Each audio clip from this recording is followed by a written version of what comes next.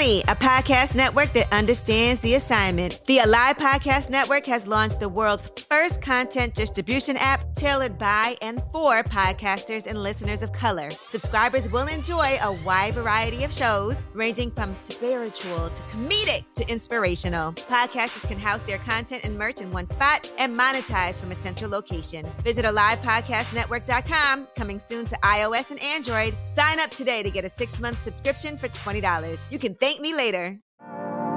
Hi, this is Shirley King. Welcome to another episode of When Women Speak, Finding, Leading, and Leaving with Her Voice. When Women Speak is sponsored by Life on Power and the brand What If She Knew She Was Powerful, a leadership development and employee belonging consultancy firm that supports women in amplifying their voice. Another episode with another amazing guest. You know how we do it here in the When Women Speak studio? We got Brenda Morrison. Let me tell you about Brenda.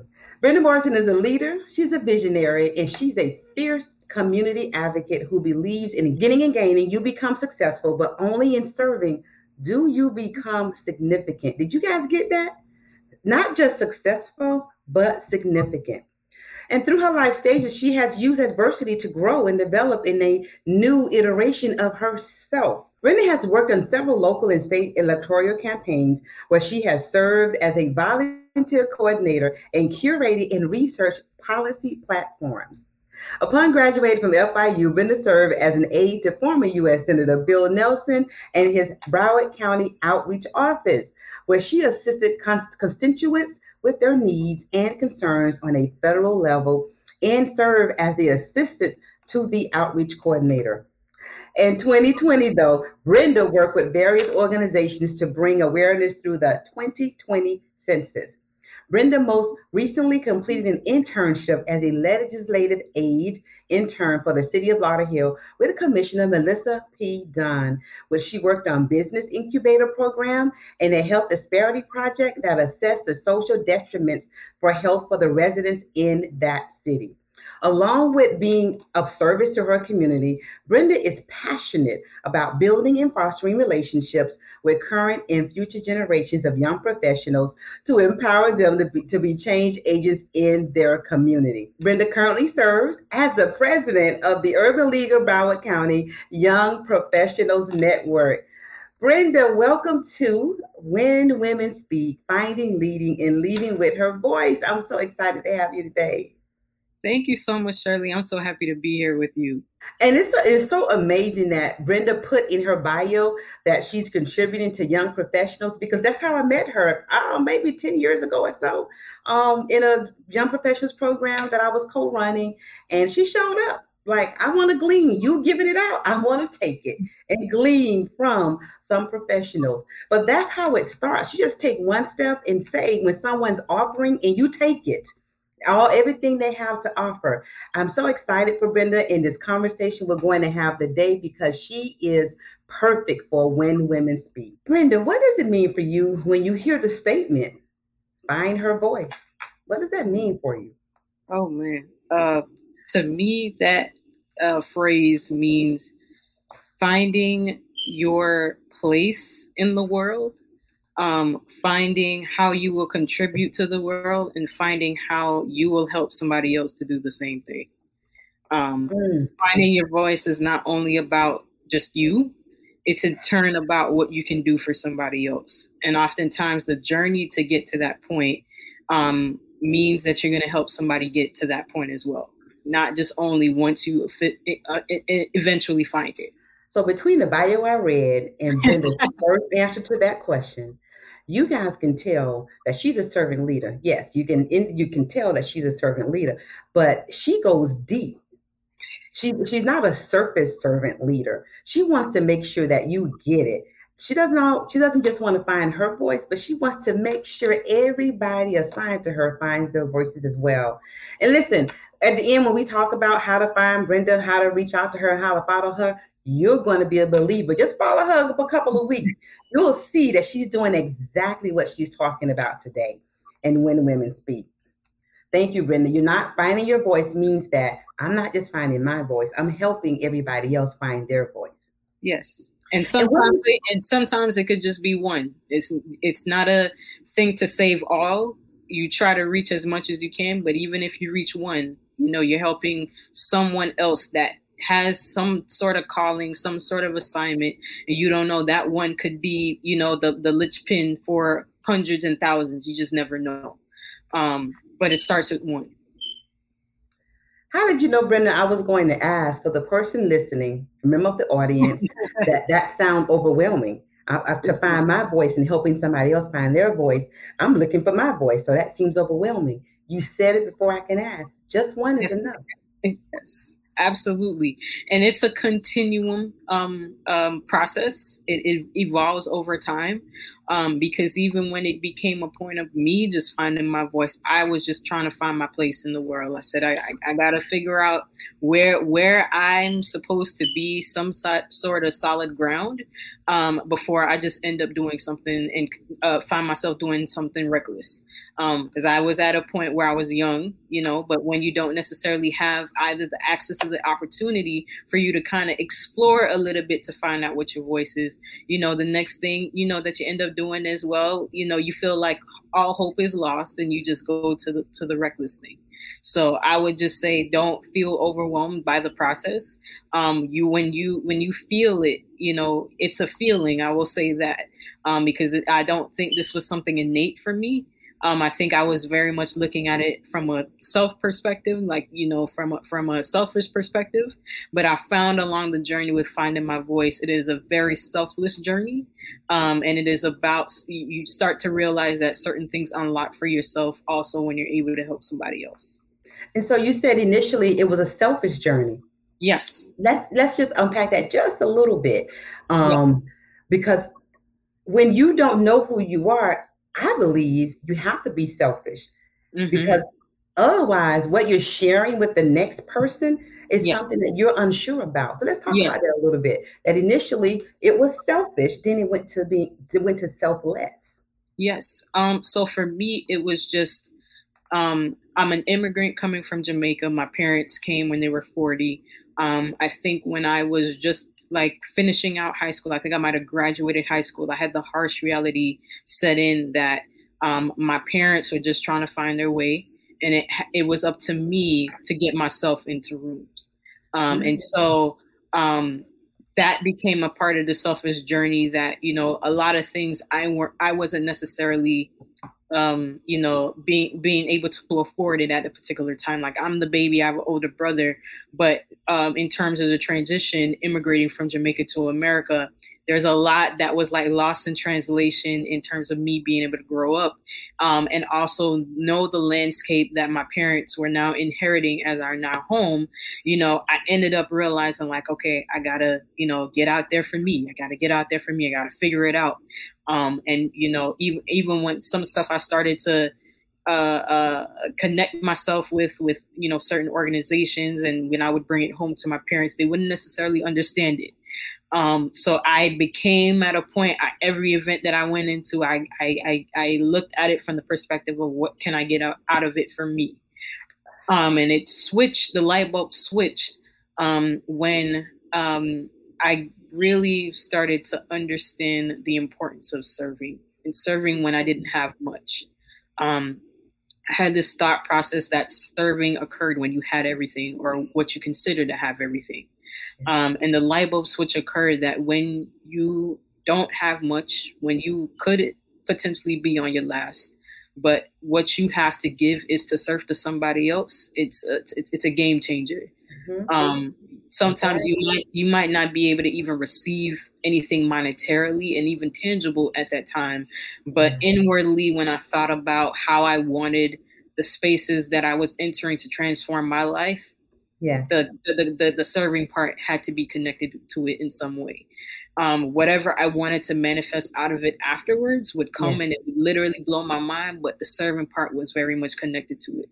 And the feeling that I got, from serving someone that I may not have had much, but the person next to me that I might have been serving might have less than me, that put things into perspective. Yes.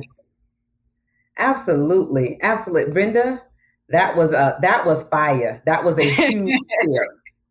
And I hope you heard for the individuals that are starting out and you're trying to find your space. I hope you heard. I'm just going to translate when she said she had to make sure she was in the room. She had to put herself in the room. But that's equivalent to being in a room where you think you want to be. She didn't know quite. She just went from room to room until she landed. But you can't land where you're supposed to be if you're in a room with everybody else that don't know what they want to do.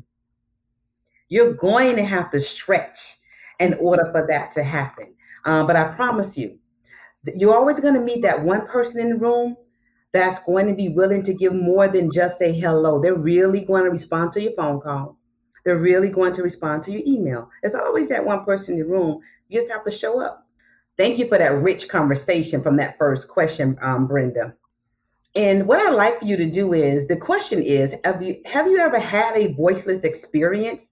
And it could be a yes or no question, but I always ask my guests to describe that experience. And all of us have more than one. So literally you got to pick the one experience. But when you had a voices experience, can you share an experience like that? All right. I'm going to combine like two into one. Got it. So I would say like from what I experienced as a voiceless experience was very early on when I immigrated from Jamaica to America. There is, until this very day, I will never forget it, but there is a difference with the education within Jamaica and America. And it is something, there's a lot, but one simple thing that kind of can combine it together is that in America, we know that what goes at the end of a sentence is a period. In Jamaica, it is called a full stop. So I remember a third grade teacher that I had asked the question. We had just started the school year, and I wasn't back in Jamaica. I was an active student, so I'd be one to raise my hand at all. And I remember when the teacher asked the question here, and I had a classmate that said period, and I'm like, whoa, it's a totally different world. Like this is not Jamaica. And after that point, there were so many different cultural differences that literally just made me become mute. I was very active in Jamaica, but I literally became mute. So where you probably had met me and I wasn't talking much, that is definitely a reflection of that point. The second time is very much just when it came to when those rooms that I mentioned earlier scared me to where I definitely wasn't saying anything. I was observing, but I didn't say anything. And I felt the voiceless feeling that I felt was not so much how I felt in third grade. The voiceless feeling was a conscious feeling of wondering if I opened up my mouth, if what I said would make sense, if it would add value to the room, starting to recognize the type of people and the caliber of people I was in rooms with. I was like, would it make sense? Would it turn somebody off from me? Like even thinking about just the casual networking and the very awkward networking I had, as I started out my journey, I questioned, if I had something to say, would it come out as gibberish or would it actually make sense? And it took a while, to kind of turn around what that voiceless moment meant, and I realized that it was not so much a weakness, but just something. It was just something that I needed to just utilize the space to observe, and observing was not a bad thing. Walking into a meeting and not being able to have anything to say, or an event and not have anything to say at the time that I was there, at the age that I was there, was not necessarily a bad thing. And I started to unlock, the voiceless feeling by just taking in the conversations. I would find myself reading up on certain stuff that they would talk about in the meetings, in events. And then that way I could figure out, okay, if I'm ever given the opportunity to then say something, this is something that I can add, and I'll feel confident about what I'll be sharing. But that didn't mean you were going to show up to the next event and actually intentionally talk. Right. I love how you say that it was okay to observe. In some of my leadership training, I literally go through your personality in the meeting, how you actually contribute in the meeting. And one of those personalities is the observer. The observer doesn't say much. They may respond or they may say something, one thing profound. They don't say a whole lot more. But the observer probably really took in a lot of the dynamics of that meeting. So they're able to follow up in a way that the person that was consistently engaged just didn't hear. Right. They didn't hear what was being said, and they didn't actually catch something that Right. the observer caught. So there is something to be said for the observer. You don't have to, you just have to show up in the room. The fear of not showing up, then you Oh don't man. get to even hear the conversations. So you Oh don't man. get to even like go back and look up what they were talking about, and then now you become aware of it. Not so you can show up tomorrow and talk about it. It's so Right. that you can gain something from it. Absolutely. Thank you for that. Brenda, we're learning a whole lot. If viewers that are listening to this, you're just starting out in your career, or you've been in your career for a couple of years, but you do know that you have to do something different in order for you to do something different. This Yes. is the conversation that you should be listening to and replaying. Get that journal out and write those notes. This is a rich conversation for that person that's just starting out in their career. You're just 1 to 3 years into your career. So, Brenda, our next discussion is going to be about really why should the voices of women and their values matter? Hmm. Why should it matter? Oh man. It should matter because you think about when whether you are for whatever table you might be at, whatever room you might be at. Um, a lot of these tables, rooms are put together to discuss lived experiences that we all are going through. It's regardless of whatever title you may have, whatever degree you may have, whatever skill set you may have. At the end of the day, these tables are created to kind of bring the best of the minds together to address issues that we all deal with. And so, in my thought process, I believe that women and women's voices, in particular, are much needed at the table because they give great insight about the lived experiences of what issues you might wanting to be addressed. And for me, as a person who's worked in policy work, who's worked in elections work, there is no not centering the people most proximate to the issues at the table. When you look at majority of the major issues, it could even be in the public-private sector, they're very much dealing with women.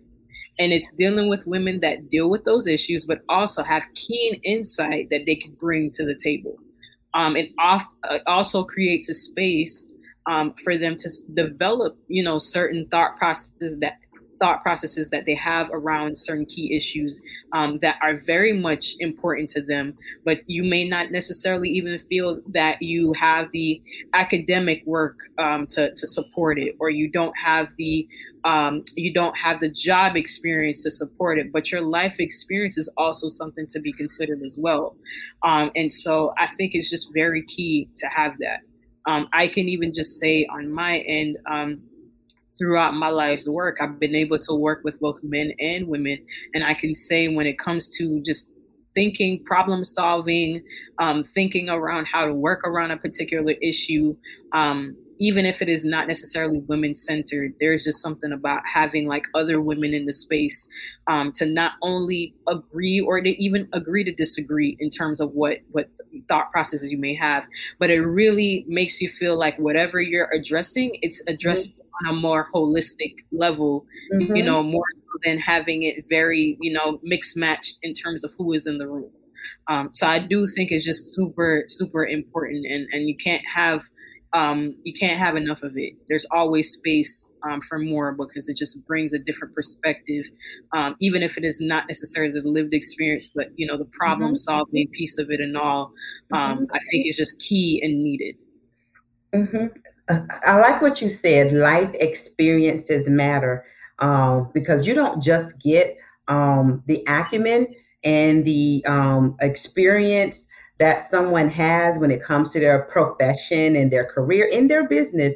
You get their life experience as well when you have the diverse folks, including the gender diversity in that room. And I'll remind my audience again that a recent study, McKinsey's recent study, the 2021 study, it revealed that those organizations that are reaching their financial goals, at least the top 10% of their financial goals, their senior leaders that are making those decisions is at least 30% women.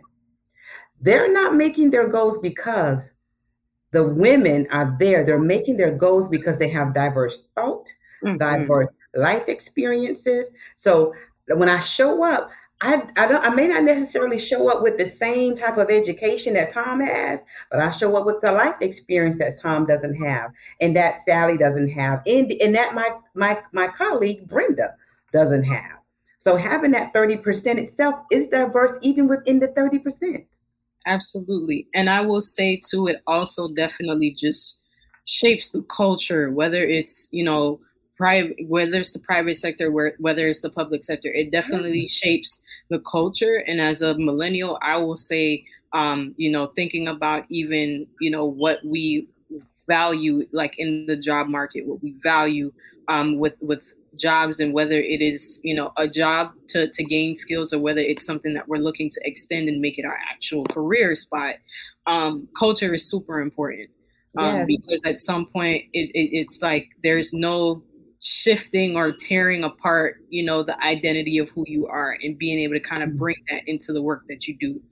So being able to have somebody reflect that, I even think about policies around like paid parental leave, been able to see that some states even, move along and have had it. But even when you think about, having women within that space, making sure that that is extended to employees, whether that it's extended to your spouse. Yes. What does that look like? Being able to have like a woman and the thought process in that room is super important to driving the change within that. Super important. And it drills down. So just having the person at the table, if you think broader, it's not just at the table, it's all of the experience in the diversity of the culture and the life experience. It drills down to that entry level employee. Absolutely. I can even remember it's a like a 360 for me. I have the opportunity to sit on the board of directors of an organization locally here. But if you asked me back when I was in college at Broward College, if you asked me if I knew what a board of director was, I couldn't tell you. If you told me what a boardroom looked like, I couldn't tell you. But it is the opportunity for someone like me to come in as a young person, be able to see that as an opportunity, to be able to see the representation. Not to say that I had broad dreams, of being a board member, but, it definitely allowed me to see that, seeing people that look like me in a senior position was possible. That could be something that I could aim for if I had the interest in it, but it felt like it was attainable. It felt like I was represented. It felt like whatever I may have, been feeling or thought process I may have, regarding whatever issues the company might be dealing with, there is somebody who looks like me that I can, consider going to at some point. Wonderful. This conversation is rich, y'all.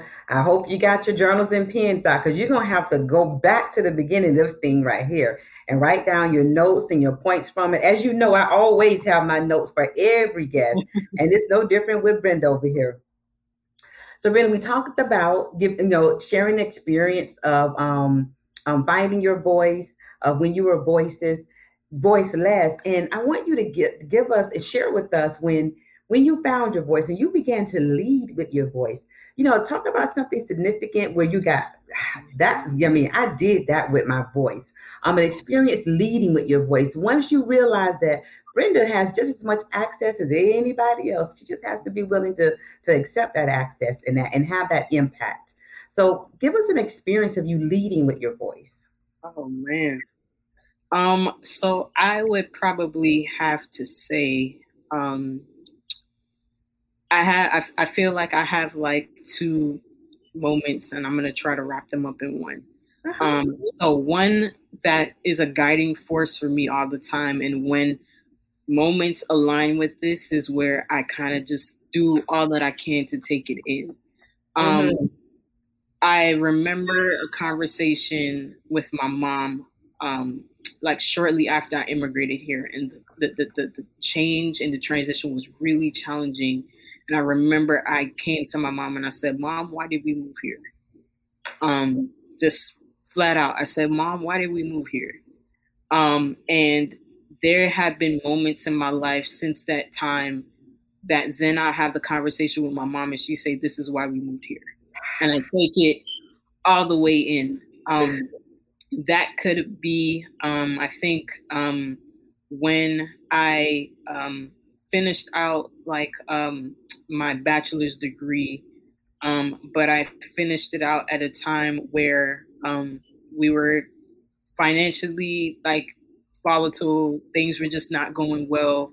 I was very much still leading from a space of trying to help my family in that aspect, but also, utilizing my time well when I wasn't home to be connected with doing community work, and being able to get the degree. And then, having my mom kind of just be able to say something like that really solidified to me how in some way I made the best use I could of my time to really, make the dream worthwhile for my parents to come here.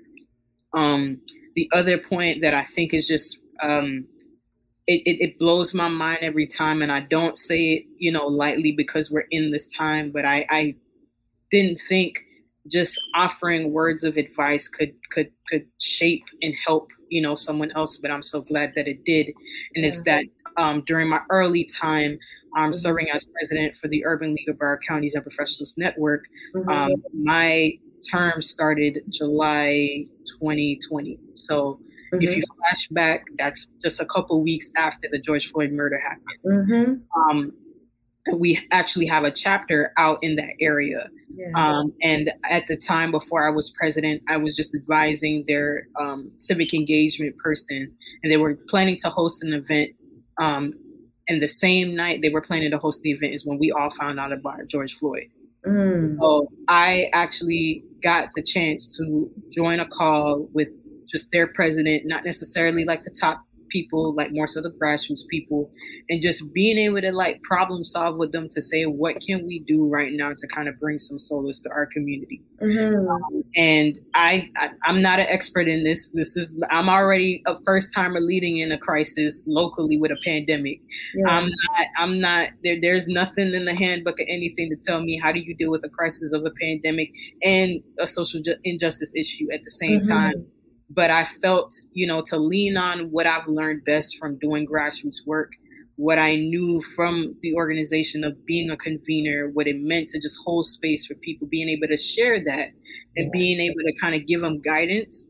That to me is a hallmark of like what it meant to kind of lead with my voice at that time. And, I didn't at the time, it wasn't about doing it to be able to share with somebody like, I helped out this Minneapolis chapter. It was just me leaning on, my acumen, what, I thought, God forbid if something like that happened here, this is what I would resort to. And this is what, I want to help you all with. And for me, time and time again, I think back to that. And I was just in the moment, but I think years later, it's like, man, Brenda, you stepped in. And this is at a time when I'm new to leading altogether. I'm leading a whole virtual team. I'm trying to set the path forward for my own team. But I just went in automatically to kind of give some sort of assistance, and it was helpful. That's it. I'll give what I have. That's what you did. You didn't look at it as too big. I'm new. I don't know what I have to offer. And you might have even said, I don't know what I have to offer, but let's hold space and have the conversation and see where we go from there. And that's huge. That is huge because that was a country issue. And all of it is, but that was the first time the whole world witnessed it. That was that very first time. And just saying, hey, let's just hold space and talk about it. That's huge. Yep. And sometimes it's a small act like that. I will say to your viewers that when you're leading with your voice, Do not expect the act, to be, magnified for everybody to see. That's not the point of it. There will be points that if it's in alignment and it shows up that way, great, fantastic. But the purpose of it is not that. It's whoever you're meant to touch. That's the most important thing, and you do it in an authentic way. The blessings kind of continue to happen when you do it authentically, and the blessings happen oftentimes when you're not looking for it. But the most important thing is to do it from an authentic place. Because that authentic place is a real seed that has the opportunity to grow. Absolutely. Which is why those blessings, which is why those opportunities seems like they're coming out of nowhere. But everything that we plant does have to grow. Yes. It does have to take root and grow. But the authenticity part of it is what allows the roots to actually take hold of that ground so that there can be growth. Yes. Thank you for that, Brenda. I'm so glad you were able to share that with our audience. Every guest shares something as personal as that all the time. And you did the same thing that all the other guests did. So I am elated that When Women Speak draws women leaders like you to share with our audience, Brenda. Absolutely. So what are your last words? What would you say to the viewers listening again, whether it's right when it's live, when it's public, right when it's live, or replay 6 months from now, or 4 years from now? What are your last words for our viewers? Oh man, I would say that if you are struggling or you feel like you're in a rough patch of kind of being able to find your voice, don't feel dismayed, because as I mentioned at the beginning, that this is a process. So success a lot of times is with peaks and valleys. So you'll hit a peak, you can potentially expect a valley.